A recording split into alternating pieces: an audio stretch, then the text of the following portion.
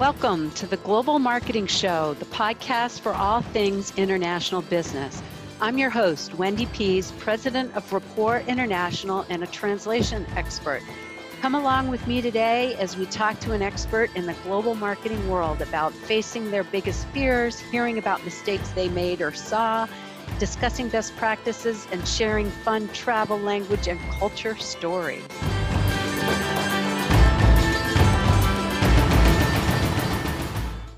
Welcome back to another episode of the Global Marketing Show. It's going to be another good one. But before we get going, I want to remind you that the podcast is brought to you by Rapport International, a company that connects you to anyone around the world in over 200 languages with high quality written translation, spoken interpretation services. They're always happy to do a introductory call with you to find out what you're working on and figure out the best way to do it. So they're known for their tidbits. So let's do one today. And often words sound similar in different languages, but have very, very different meanings. Exquisito in Spanish means just what you'd assume. It's as similar as it is in English. It means exquisite. Yet in Portuguese, if you tell somebody that they're exquisito, you better be careful because in that language, you'd be calling them weird. So before you start adding O's to words, be careful, make sure you're saying the right thing. And that's what a quality translation firm does. So today's guest, he's got a really interesting story. He has a specialty call center. He has the largest collection of restored American pinball machines and antique Rockala jukeboxes in Central America, making gamification a strong part of CCC culture. He is the chief executive officer for Costa Rica's call center. That's the CCC since 2008. So welcome, Richard. I don't know if we want to talk call center, pinball machines, or jukeboxes. So happy to be here. And it's great to see you again. We had a wonderful first phone call to get to know one another, and we're just continuing the momentum. I love your global marketing show. Your energy is very addicting, and your podcasts are wonderful. So we've really enjoyed them. And it inspired me enough to reach out and say hello. And this is where we are today.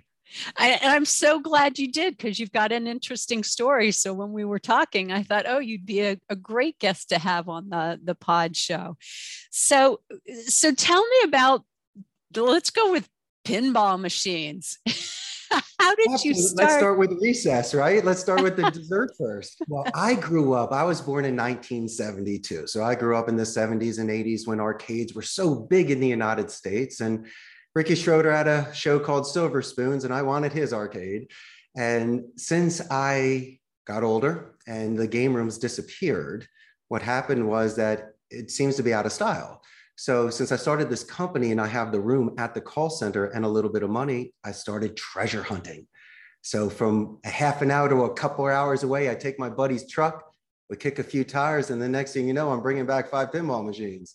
And there's places in the States you can order the equipment, you can fix it. And there are gentlemen down here that are electricians. So all they know what to do is walk through it. And a machine I could pick up for $200 could be restored into thousands of dollars. But guess what? I'm not selling any of them. What I want to do is have them here. So there's a happy medium, Wendy. So people can meet people from other departments. They can let off steam and recharge batteries. They can spend time with their boss prior to any sort of training class. So instead of just absorbing and being stressed, they're relaxed and contributing. So gamification for me is a huge part of my call center culture.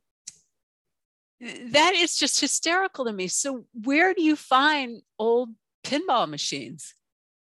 Well, a lot of bars will go out of business, and there's places that are Parque de Diversiones, certain fun parks and older sort of arcades that would give out tickets for other items for children. But from time to time, they would have a machine.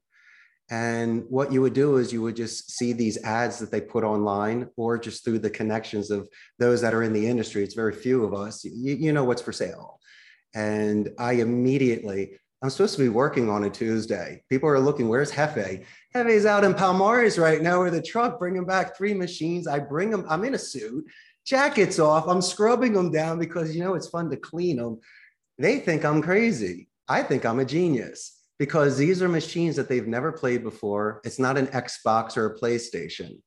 And to have that sort of experience is, as I say before, it reduces attrition. People really have fun here. And then when they go upstairs, they're not laggard, they're not tired. They've recharged. And when clients come to town, it's almost like Willy Wonka's chocolate factory. They're expecting rows of cubicles and boring office stuff. And next thing you know, it's games. And I just stop for a second. I go, you could do this at your office. I don't have the room. Of course you have the room. Take out this one thing and put in a pinball machine. So those are the sort of ways that we start relationships with the agents and with the clients. Manage when people are on the phone, and we'll get into your business because that's a whole other interesting story that I'm dying to hear about. So how do you balance, hey, you need to be at your desk doing call center stuff versus, okay, now it's time to go play on a pinball machine? That's a wonderful question. Naturally, they do it on their breaks and lunch or before or after work. They just can't get up and go downstairs. But no, the agents that are hired here are very qualified and they're professionals. Either they've worked at other call centers prior to my contract, or if they're brand new but have the skill set, it's very easy for me to mold them and to onboard them. But no, when they're upstairs, Wendy, they're on either a predictive dialer or a CRM system. Our agents and supervisors are able to manage the queue to see who's in ready status and who's working. There's metrics that they need to hit every day to ensure that they're keeping pace and earning their paycheck. But it's not really about the metrics and doing the maximum of minimum. I'm always, since English is their second language, Wendy, and that's what you stress on your podcast as well about doing business overseas in other languages. I take this delicate education that they have very seriously. So they've invested their youth into learning English as I have done with Spanish, but I take it a step further. Prior to working on a single account, I'll let them know that what they've done is 10 times harder than what they're about to do. Look at all those years of investment and dedicated practice. That's number one. Number two, it's very important that they understand what the thesaurus is and the advantages of learning similes, because they can expand. You just mentioned exquisite. I'm not just talking about a conjugation in different cultures. I'm just talking about if they're speaking English. And so I would just want them to expand their vocabulary to be able to express themselves a little bit better. But it's not just that, my friend. It's about conflict management. Instead of saying help to somebody, why don't we say assist, guide, or lend a hand? And so these are the sort of soft skills that my agents incorporate to enable to have a better experience with the client and for themselves, so they feel more fulfilled and they're not just going through the motions. Okay, yeah, that's really interesting. And so they keep developing, working for you. But let's step back and kind of level set as to where we are. So you own this company called Costa Rica's Call Center. You speak English, you learn Spanish, you went down there, you opened this, you've got bilingual reps. So give me a little background on the story. Like, why did you open in Costa Rica? Excellent. Let me take it one more step back before that, just to at least find out where this began. It happened in Northeast Philadelphia, where I was born and raised. And when I graduated Abington High School back in 1991, my best class was in Spanish. And so I decided to double down on that at the University of Arizona because they had a communication in Spanish program. Decided to be a bi major, focusing on public speaking, rhetoric, and nonverbal communication. During college, I interned for Telemundo, so I got work experience with promotions, public relations, and Spanish. Junior year, I moved abroad to live in Spain for 2 semesters, and I stayed over Christmas break, so I was there for a total of 10 months. And besides studying in Spain during that Christmas break, I got a chance to have 55-minute conversations a day with people from all over the world. So things that were important and treasured in the United States really didn't have much value when I met other people in Europe. And so it was more of your essence, not where you're coming from, but who you are. And I enjoyed that. It helped me mold. And so when I came back, I was prepared. In post-grad, I worked for an importer of Corona. So I always had fun jobs, Wendy, but it always involved Spanish. So when I was 27, a good friend of mine who owned a call center asked to come, if I could come down for 2 months to teach English. I took that 1 in a million opportunity. Now, besides just teaching English and learning, the Costa Rican culture, I saw what a call center was from the inside and out, not from a C-level or from the financial or contractual side. And so I decided to stay. I was given this opportunity. And so working at this call center in San Jose, Costa Rica for 4 years amongst Costa Ricans, I learned about retention and customer support and sales and onboarding and human resources and even search engine optimization. But this is the part where I decided to start my center. When I was in my mid-30s, I believed that I had my impulse control, enough maturity, and enough experience at the center to throw my hat in the ring. I had enough money saved. I could take off for a year and put up a website. And I decided to do it. And little did I know, in February of 2008, I landed my first account of 1 seat of 50 hours. And here we are 14 years later. I own my own building of 3 floors for 300 seats. And my wife and I built this from scratch. So I wouldn't have been able to do this without her. And so I might be the owner, but she's the boss. And finally, I guess the market speaks, where if I had a large attrition rate and people were quitting, I wouldn't have a company.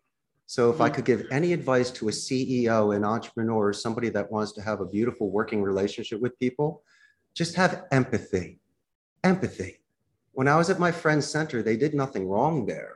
But Wendy, I saw ways in which I could enhance the experience for the agent and for the client. And one more thing, there's a lot of options here. Amazon is in Costa Rica amongst HP, Intel, and Oracle. And it's not about fulfilling the needs of the client. I need to fill the needs of the agent. This is a strict Catholic country. I have to make sure that what hold on just a second. I want to dig deeper into that. So you're in Costa Rica, you've got bilingual agents. Who are your clients? We have clients in the United States, Canada, and some in Europe. We do both half inbound and outbound customer support and back office non-voice support. And for other campaigns, we do outbound lead generation and appointment setting. And some of the verticals that I work with law firms and transportation companies, movies and music, tourism, real estate. And so I'm very selective of the campaigns that come in here.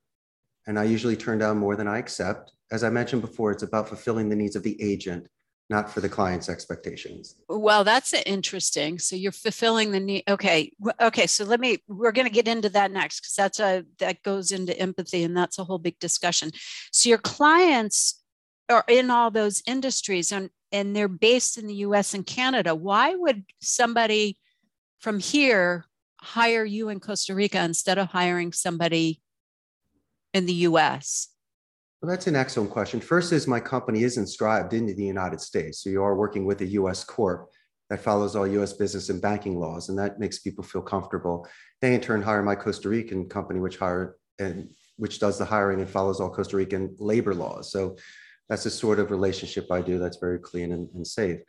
But why would they use me? Well, there's many types of companies, some that are small and scaling, and especially with COVID, they don't want to rent the space. We're very competitive with the hourly rate in the United States, but if you think about the bilingual nature we have and the infrastructure and resources, they might not have a predictive dialer. They might not have a quality assurance department, supervision, script writing, backup generator, redundancy in regards to internet connection. And so these are the things where if they're looking to do it in a certain conservative way, they could start with us very small and scale from there. Now, also, if I may, when I'm on a level playing field, not saying my agents are better or worse than others, but we've compared apples. And obviously, if I've been able to grow, it means that my agents here are able to match or exceed the sort of metrics that they're looking for in the United States. And so as I say that, if somebody walks into my center bilingual, it bears the mark of higher education. These are some bright agents. And as long as they don't have bad habits, and if you and I, Wendy, can walk them through the process, besides the vocabulary, a lot of it is the structure, so they do proper deliveries. And another example, it's more for my clarification. instead of, excuse me, could you repeat that? These are some certain diplomatic skills, as I mentioned, to move conversations forward, to show active listening. And so instead of making 100 phone calls a day, maybe we make 90, because the agents might be on the phone for just a couple more minutes to ensure a positive experience.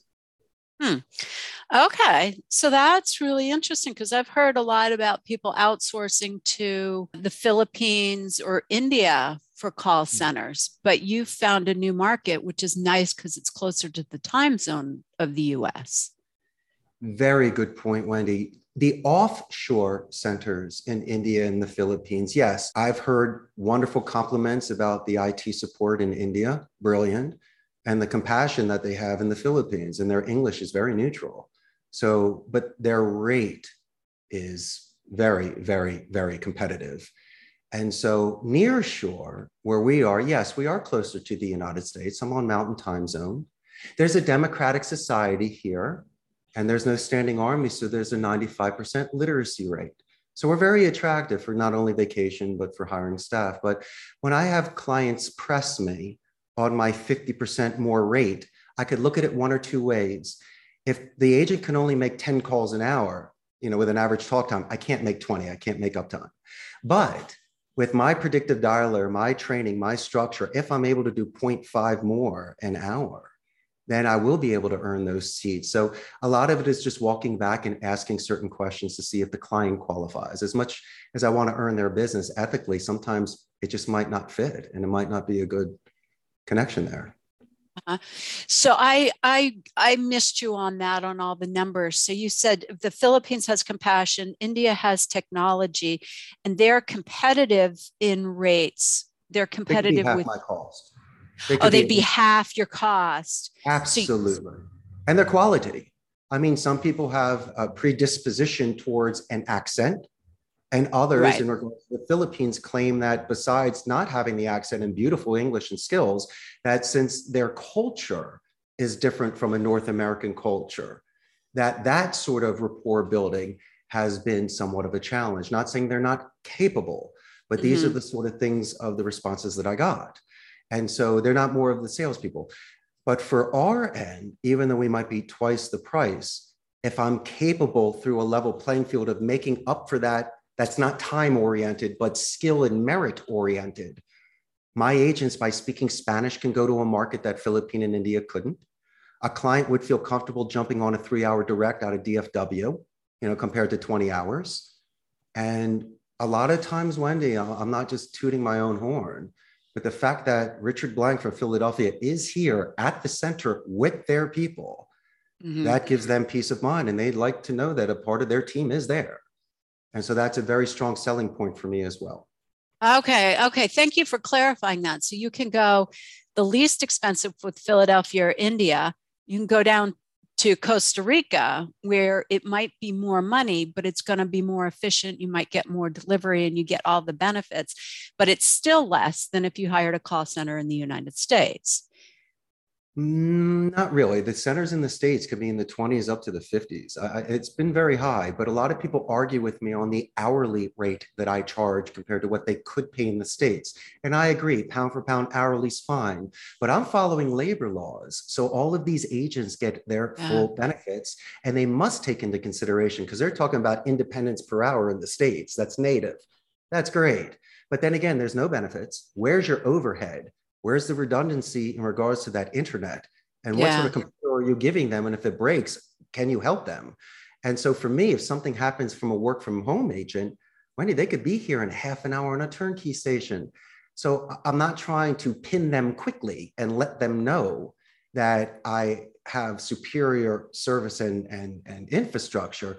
But if they're just talking about price, fine, you win. But if you want to go merit pound for pound, I hate to say it, I'm probably going to win 10 out of 10 on that checklist, and also educate you at the same time.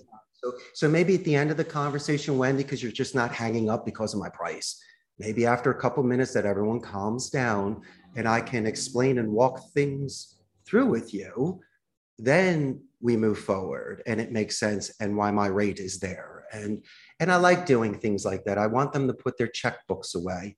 It's not a cold call close. It's more as you do, talking offshore, second languages and different laws. It's really more of an education call the first time so we can see if it makes sense for you. It's so fascinating because we're talking about this in perspective to your business, but there's a lot of discussion about with other business owners that I know about where you go offshore and what's the, because people are just struggling to hire in the United States right now. And so there's a lot of looking offshore. And these are a lot of the considerations that you have to take into account. It's not just language, it's also culture, it's also technology, it's also deliverables, it's also adaptation of new technologies and all that. So this is, I drilled down on you on pricing, but really it brought to a lot of the topic, a lot of the considerations you need to think about when you're going offshore or near shore. So I really appreciate you taking the time to talk about that. So you're very familiar with the Spanish speaking culture and in Costa Rica. And there's always funny cultural things that can happen, like the Exquisito.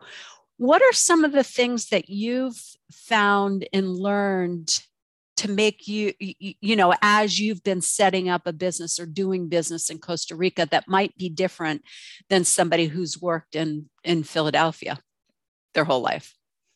Absolutely. That's an amazing question. In Costa Rica, they have a culture called pura vida, which translates over into pure life.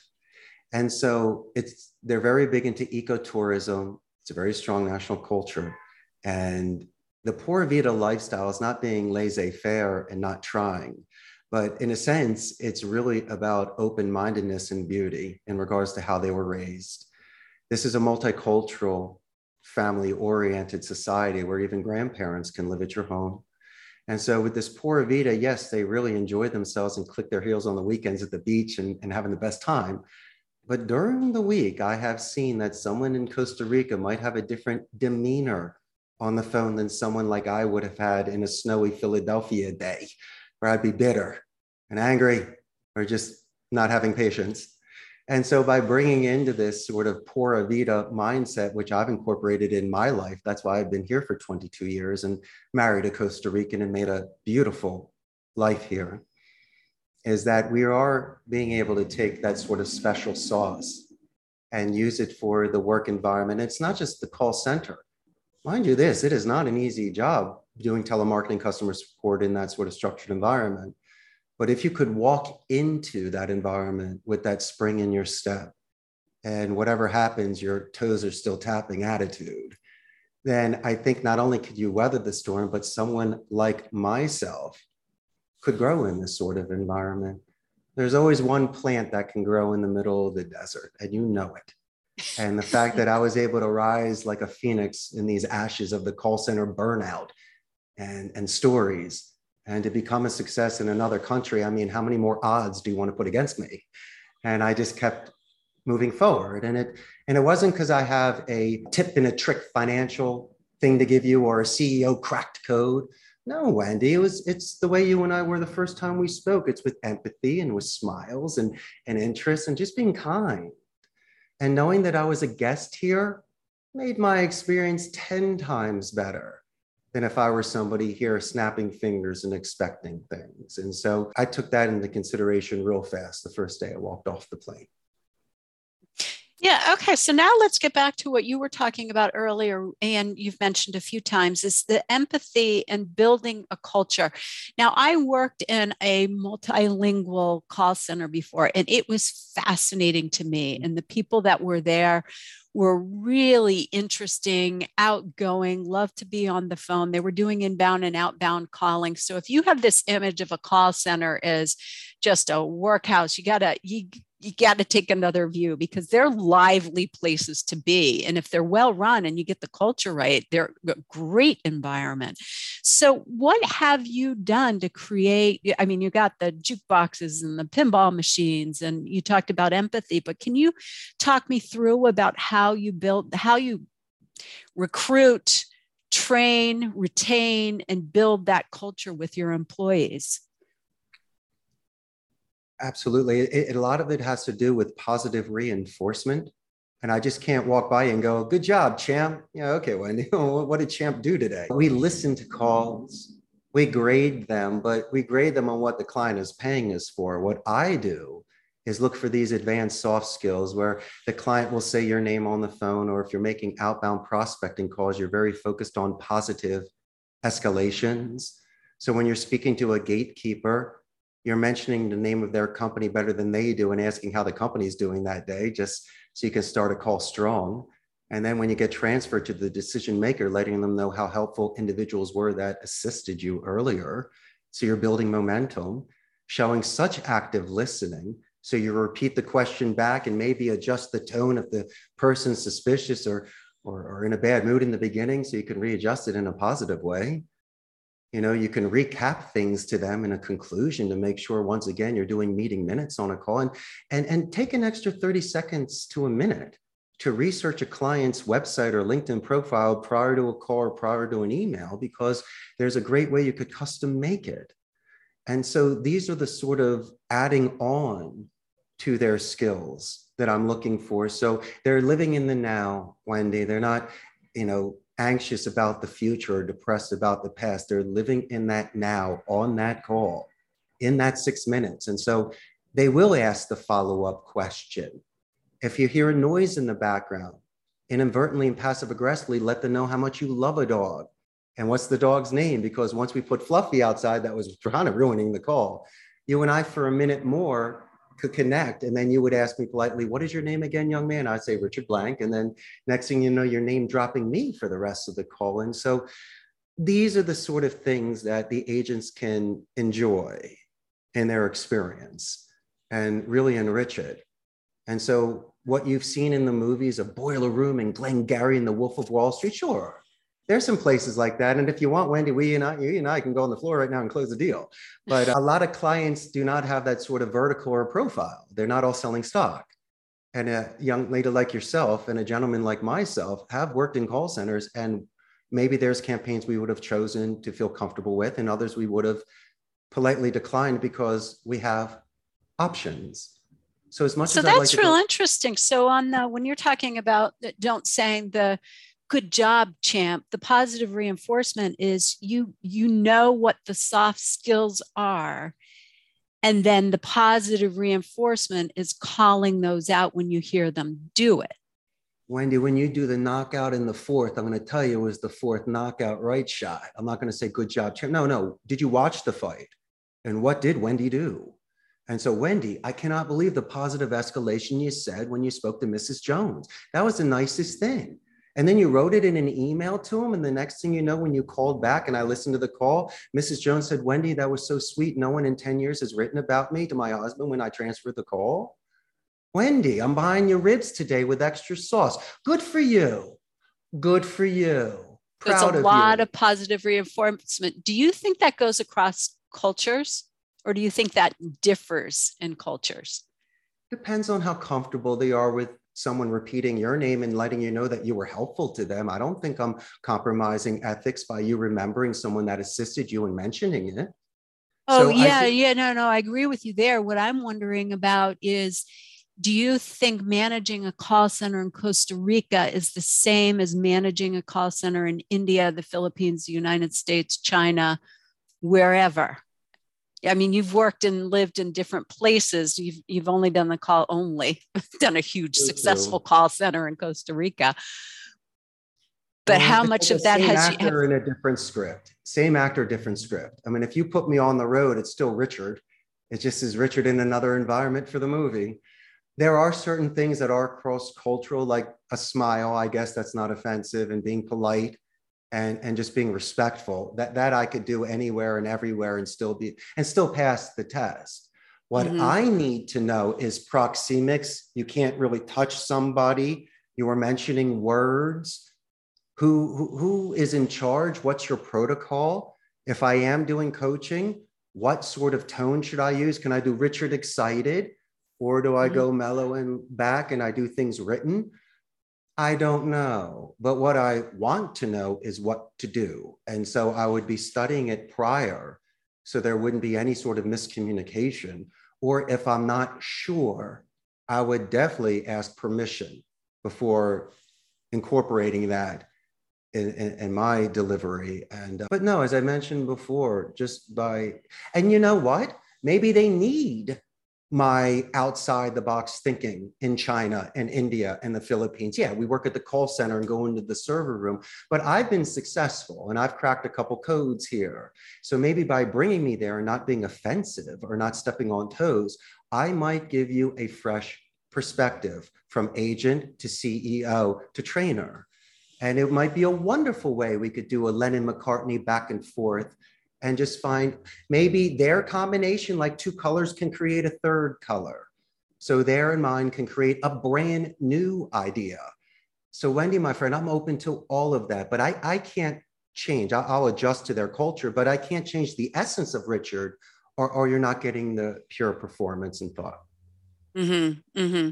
So that's real interesting. So you would, in what I heard there, and correct me if I'm wrong, is that there's this, that people want to know what they're doing. They need the positivity. There's things that go across culture, and you'd study what works if you landed in someplace to make it particular. It works like crazy here. Let's say you're having a tough day, Wendy, but you're great, right?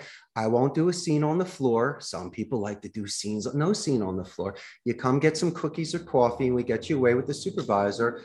And I will just almost say to you, you know, you're better than that, because remember the 4th round knockout, Wendy, and you're also out of character. That's the way my mother used to speak with me as a child, where I wasn't being funny or cute, and I knew better. And so I can old school Philly them, and that is cross-cultural, but I'm also real with them. And maybe I am the one boss, mentor, teacher that spoke to them that way in a forthright way. And right. They know I have their back. I was the first one to congratulate you on your 4th rounder. But next week, I got to say, Wendy, come on. Put up your left. You know you're better than this. What's going on? Let's get you back in there, right?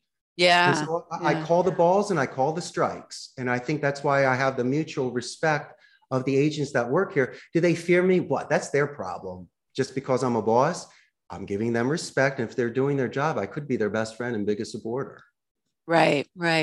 Yeah. So it sounds like you've really mastered that. And I think it's so important to master it, particularly in a call center. Yeah. You've owned the business for quite a while now, and there must have been some mistakes.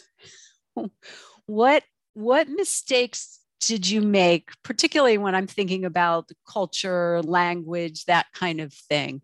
But what mistakes did you make that you can share so we can all learn from them? As you can see, sometimes, Wendy, I get in the groove and I just start talking.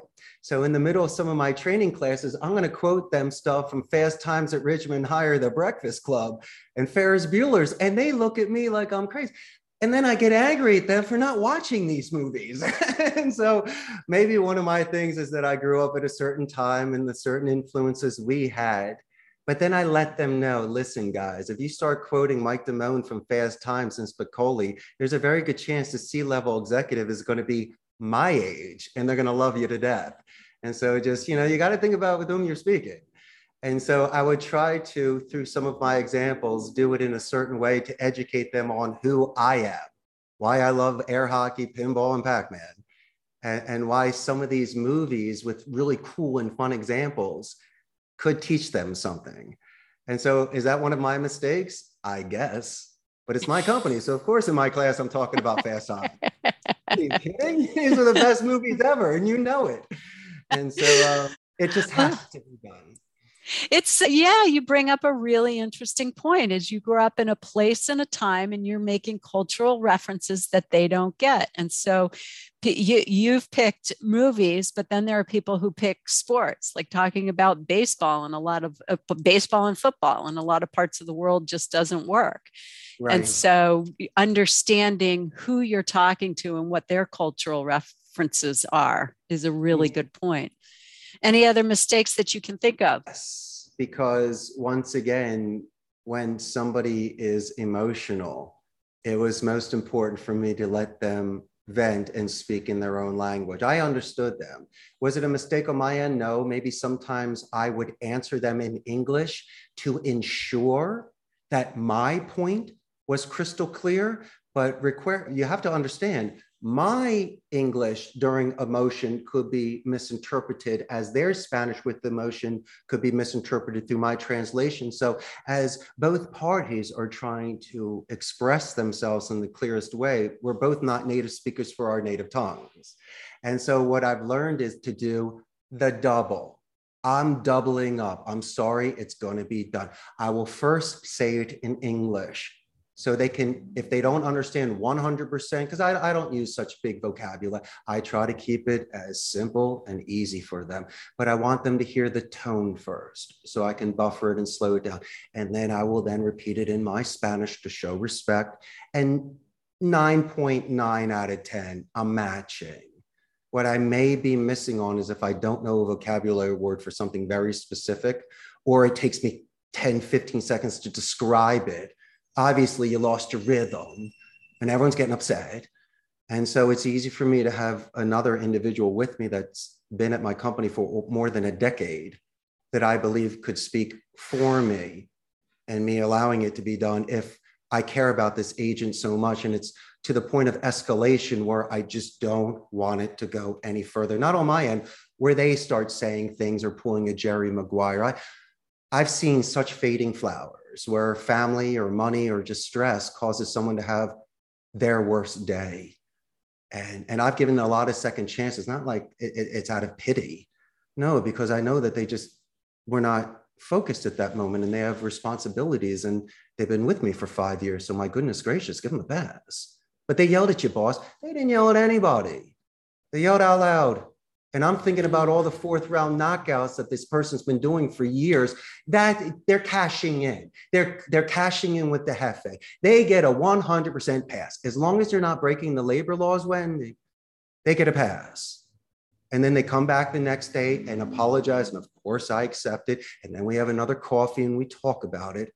And don't tell me that this relationship's 10 times stronger than it was prior to that. Right, right. That certainly is. Yeah, that really shows empathy and emotional intelligence to be able to do that and not take it personal when you know somebody, when you have a long-term relationship like that. Yeah, and I think you're bringing out another really good point in that how you communicate, like most of the time you can communicate in Spanish or English or Spanglish for that part, which I'm sure you have a lot going on there. But when it's something serious, you need somebody to help facilitate the conversation. And I have certainly seen that in cases with the clients of Rapport International, where they'll use telephone interpreting, where maybe, in the day-to-day you can get by, but when it's something serious, they use telephone interpreting, or they pull in a professional translator to help on something like that, particularly if they need confidential help. And so it's good that you've got a trusted employee that can understand and help facilitate that conversation, but taking that extra, like it can take extra time. It's not like you're all from Philadelphia. I happen to be from central Pennsylvania, so I get a lot of the stories that you're talking about. We don't have patience sometimes. Pardon? We don't have patience sometimes in Pennsylvania. No. And so if you're talking to a bunch of people from the same place that have the same speaking patterns, you can talk faster, but you don't get the insights or the creativity or the growth that you might get from multiple languages. So if you slow down, you can benefit from that. 100%. Yeah, so another really good point there. Yeah, I'm glad you shared that. Yeah. So what about people who are in the United States and they're afraid of other languages and cultures? Now, you don't strike me as somebody who's felt that fear, but I know there's a lot of them that have. And I'm wondering if you've talked to some clients that have had those fears and what kind of fears they are. Picture yourself wearing a tuxedo or a dress, but with a very small stain on it. And I will come to them with the best intentions in speaking their language, but obviously when I was starting out, there was that one minor mistake. Just fix my tie, please. Everything else looks great. And as long as you're willing to walk into a room potentially with a crooked tie, and walking up to someone and letting them know how great you look. And then let me say, you look great, except the tie. Let me fix it for you. So next time you do have a perfect tie, you'll be great. Because anybody that sees that sort of effort, and that's why I mentioned tuxedo, if somebody comes to you trying to learn a language, and even if it's just a few words, they're coming to me as a first impression, looking the best and sounding the best. And if it's my ability to assist them with a cufflink or a tie, it's my pleasure. And then the next time you see them looking sharp, you're even more proud of them and you give them more suggestions. And so it was all positive reinforcement. Now, prior to going live, my suggestion would be to study your grammar to see if it could make sense, because Spanish to me was equivalent to 8th grade pre-algebra mathematics, more of like a squared plus b squared equals c squared Pythagorean theorem sort of complexity. So I could break it down. And then from there, I was watching movies in Spanish and watching the Spanish subtitles to see if I could follow along with the phonetics. And then I made a lot of friends. So yeah, but there's something more here, because you could learn a language, and we're jumping into, well, people have to learn a language to do international business. But I don't think that's the case. Do you? No, do you think? Mine was so different. There were certain sort of opinions that were provided for me, and a lot of careers should be predestined, like law, medicine, engineering, and architecture. 18-year-old Richard had no clue. And I didn't want to do homework for the rest of my life. That didn't sound like fun. So I knew that Spanish at least would make me marketable, because all my crew of friends, no one could do it. And so that would separate me, number one. And then number two, I might get a job so my parents won't grill me. And so I figured at least I could be marketable. Little did I know that this momentum would have led me here. But learning a second language is great for your head. Crossword puzzles, second languages. It's a lot of fun. You can James Bond it. You know, you go and you ask for something like that. You impress everybody. You know, it's cool. But for me, Spanish made the most sense compared to French or German, because in Philadelphia, you could find it, but in Arizona, it's everywhere. So I was like living it. And then my internship, I did another 20 hours a week with it. And so it was fun for me. It wasn't sitting down doing math problems or putting something together as other people do. You could use it everywhere. Mm-hmm. No, and I get that completely, because I have that aptitude for learning languages too, and I love it. But I know a lot of people that do international business without knowing another language. And so it's certainly helped you to get to where you are with learning a language. But what about those people who are afraid of languages?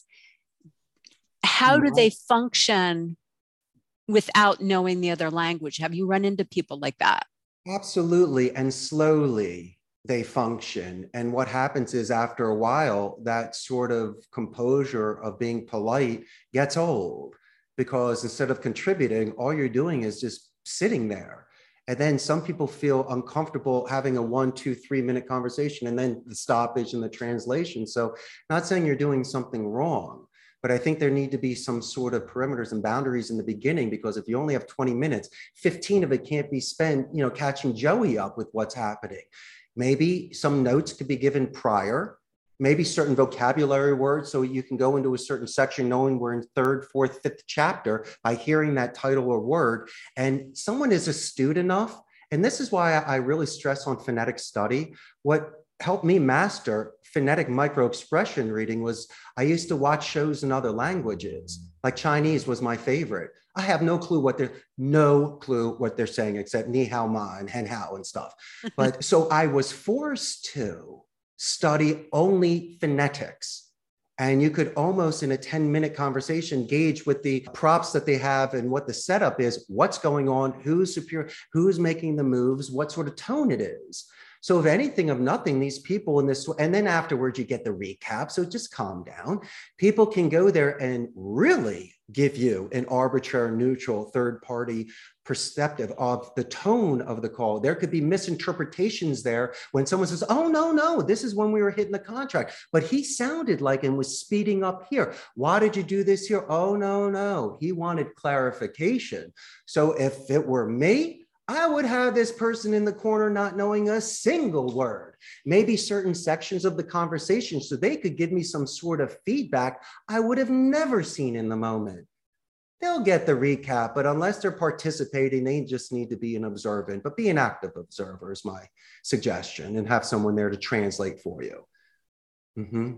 Fantastic idea. I do turn on Spanish TV sometimes and watch it just to get that. But you're right. If you're watching videos that speak another language, you can pick up so much from body language. And that's something to remind people that don't speak the language in the country that they're doing business in. But so Wendy, learn besides those body micros. language, you were mentioning phone calls with international interpreters on the phone. And so imagine it's not Zoom. Okay, let's just go there for a second. We don't have the luxury of sight. And so besides watching the body language, and yes, I do agree with you, but it also can be deceiving. I believe that the purest form of speech is pure sound. And even the purest form, Wendy, the real tell sign is the answering speed, which is not even sound.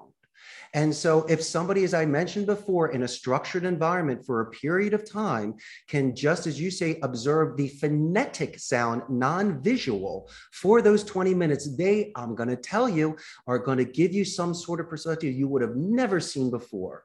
And then you compare the super notes, in my opinion. Mm-hmm. I think you've just given everybody homework to just go observe conversations and see the body language and the expressions, the response time, tuning out the words, but listening to the phonetics. That is so interesting. This is the microphonetic expression reading. I know that people can't see it, but this is what I talk about constantly, about when there's spikes or dips in regards to their rate and their pitch. And when that happens, I also gauge to see if people on the other side ask tie down or clarification questions or do extended pausings. And it's a beautiful give and take. After a couple minutes of observation, you can almost read the conversation. That's expression reading. And then it will give you the advantage when to interject or then to listen or to cut the fat and just focus on one thing. And so for anybody that's having really good conversations, it's really about not about what I know, it's about what you know, Wendy, and adjusting it accordingly. Right. All right. Oh, this is golden. This is fantastic to really help. We're here today. Yes. Yeah, Wendy. All right. Well, let's get to know a little bit more about you. What's your favorite foreign word? Rascacielos, which means scratching the sky or skyscrapers. I always thought that was the coolest word in Spanish. Rascacielos? Rascacielo for skyscraper. And my second favorite word in Spanish is buo, which means owl, because I think it just sounds great saying buo. And it goes with my O, my Philly accent. So it's natural for me. Great. I did not know the word for owl in Spanish. I remember when I was in college, I had to give a presentation and I knew every word except for bear. I don't know why bear was in my presentation, but I got to that one point and I was like, oh, yeah. Also, I know it now. All right. Favorite vacation? Wow. My favorite vacation ever. I guess it's when I go back to Philadelphia to visit my friends during my reunions every 5 years. So we can just ride around the old neighborhood, go to the old spots. And these are my favorite people in the world, that when I was growing up, my best friends and the ones before the fame and the fortune, as you would say, Wendy, and the pinball machines. These were true friends that were there during the tough times and the good times. And so when I go back, it's a great way for me to be grounded because I'm still in La La Land in Pura Vida and living this sort of life, which I'm very happy. And when I go back, I get to smell the wood burning in the fireplaces and see the colonial buildings and play in the snow, and go to my old high school where I'm friends with the principal, Angela Berrios, and I give speeches and I hang out. And so I get to relive one of the most beautiful times of my life. And it also is the Richard Circle, where it reminds me of how far I've come. And then when I come back to Costa Rica, I'm even more excited to do more things, to then come back 5 years later and tell my tales. And it's just a lot of fun of the city mouse going into the country and doing their adventure. That's all. Oh, that's fantastic. I love hearing that. And how about a memorable cultural experience where you were caught off guard or embarrassed or funny or, anything memorable that you'd like to share? I guess it was one time that I was 25 cents short on a drink that I had. I was short on cash, and this wonderful, beautiful woman behind me, this Josefina, one of the old school San Jose elegants, took out of her purse and opened it up and took out a coin and handed it to me. And I'm just staring, looking at this woman. And I said, I said, en español, eres una ángel. And I called her an angel. And I just stood there, and I know people were in line, and I didn't care. I stood there with this woman for a moment and just let her know how amazing she was for a quarter. And, but it was just one of those times where I didn't ask for it. I would have put the drink back or run down to my office a block away and come back for it. But this woman who I've never met before tapped me on the shoulder and opened out her little purse to give me a quarter. And I just thought that was very sweet. And I, spoke to her and walked her out on the arm. I waited for her to buy her things so I could walk out with her and wish her a nice day. And it's just, that was cool. And that was without cameras being there. And it was just one of my moments. And I wish I could see her again. I haven't seen her in 10 years, but I waited till she walked away and kept waving. It's just one of those beaver cleaver moments. And I just really enjoyed it. Oh, that's fantastic. And it's so funny. Like she probably doesn't, I hate to say it, even remember you because she was being her angel, but you will remember this 10 years later because it was just so helpful. I asked her name. That was the only thing I didn't do. I just kept calling her, I guess, Angel or something, but it would have been nice to find out her name. So I could have said Doña Gloria or something like that. That's fantastic. Well, how about any final recommendations for people who are thinking about doing global marketing or international business? Fortune favors the brave. And I believe if you leave your castle, you'll definitely be able to slay dragons and save princesses. Have the sense of adventure in you. Realize that where you come from may or may not have any sort of influence of where you're going. I would definitely suggest learning the language, at least in a simple way, if you can. But finally, I think more of it has to do with me time, where prior to taking such very large decisions, I think you need to give yourself some time away from your phone, away from friends and family, just to take a walk.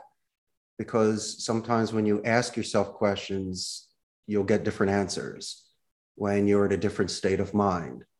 Because when there's anxiety, if you are under pressure, if you're desperate, you make certain decisions. Now, the decision I made coming here at 27 was on a whim, but it was built up after so many years of momentum and training for this, where this 1 in a million opportunity almost felt like destiny. So if it feels like a forced fit, ask again. If it's a woo way where there's no resistance and you are moving towards this naturally and the stars are aligned for you, then Wendy, I would say, is go, Wendy, go. And I'll be your biggest supporter for you and what you're doing. And I won't be a naysayer. I won't be a gray believer. I'll ask you questions and be a friend and we'll talk about it.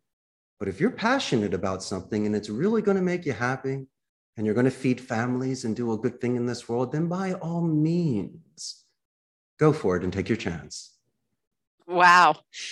What a motivational talk. I'm just thinking I got to pluck that clip off and play it for my son, who's a graduating high school student over the next couple of weeks. So that was really well said. Where can people find you, That's Richard? Wonderful. I have a question. I'm sorry. You say he's graduating. Where is he going to college? What's he going to study? He is going to Costa Rica for his first semester with Verto Education, which is a fabulous program that lets students do their first year abroad. And they get college credit that will transfer into one of their 70 schools international. I should actually find somebody from Verto Education and have them on this podcast because they're a really cool program. I'm going to find him and buy him some ribs for lunch and play some pinball with him and let him walk around the center for a bit. You know it. That's awesome. That would Congratulations. Be really what a special. Smart boy. Look at that. Yeah, he is. And so hopefully he'll be fully bilingual Spanish. All right. Now back to you. Where can people reach you if they want to learn more or get in touch? Well, just like your son is flying down here on a first-class ticket, that's number one. If they're not coming to Costa Rica to enjoy, they can call me at 888-271 6750, or shoot me an email at ceo@costaricascallcenter.com. And one last thing, if I may, we have a wonderful Facebook fan page. I got 97,000 local Costa Rican Ticos, and you can really get a pulse on the local business process outsourcing market and also see the fun things that are going on at night. So I'm sure when your son joins and goes to that page, he will find plenty of things to do. And what's the Facebook group called? Costa Rica's Call Center. Costa Rica's Call Center. Okay, fantastic. I'll go join there right now because I'll be going down to Costa Rica to take them there, and I'm very excited for my trip. And when we put this podcast out there, of course, it's going to be featured on that site. So the 97,000 people will see it. I just hope they don't tease your son while he's here and mommy's on a podcast. So that could be kind of fun. I'll make sure that we talk about it. Oh, excellent. Well, thank you so much for all your wonderful sharings and learnings. And it really has been an enjoyable conversation. So thank you, Richard. Fun, Wendy. Thank you so much for your time and your audience this time. I had a great time today. Thank you. All right. So listeners, I hope you learned something here. Certainly forward this on to anybody that you know that's thinking about nearshoring into Costa Rica, because Richard's a very valuable resource to find. Definitely go to book and join Global Marketing and Growth to get into the conversation about the podcast.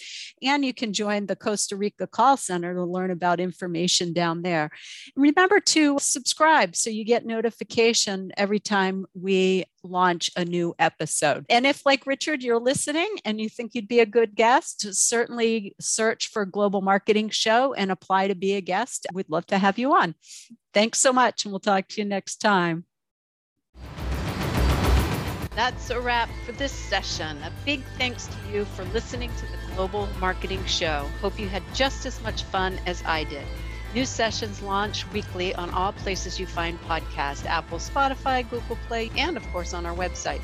If you know someone interested in this topic, please tell them about us. Au revoir for now.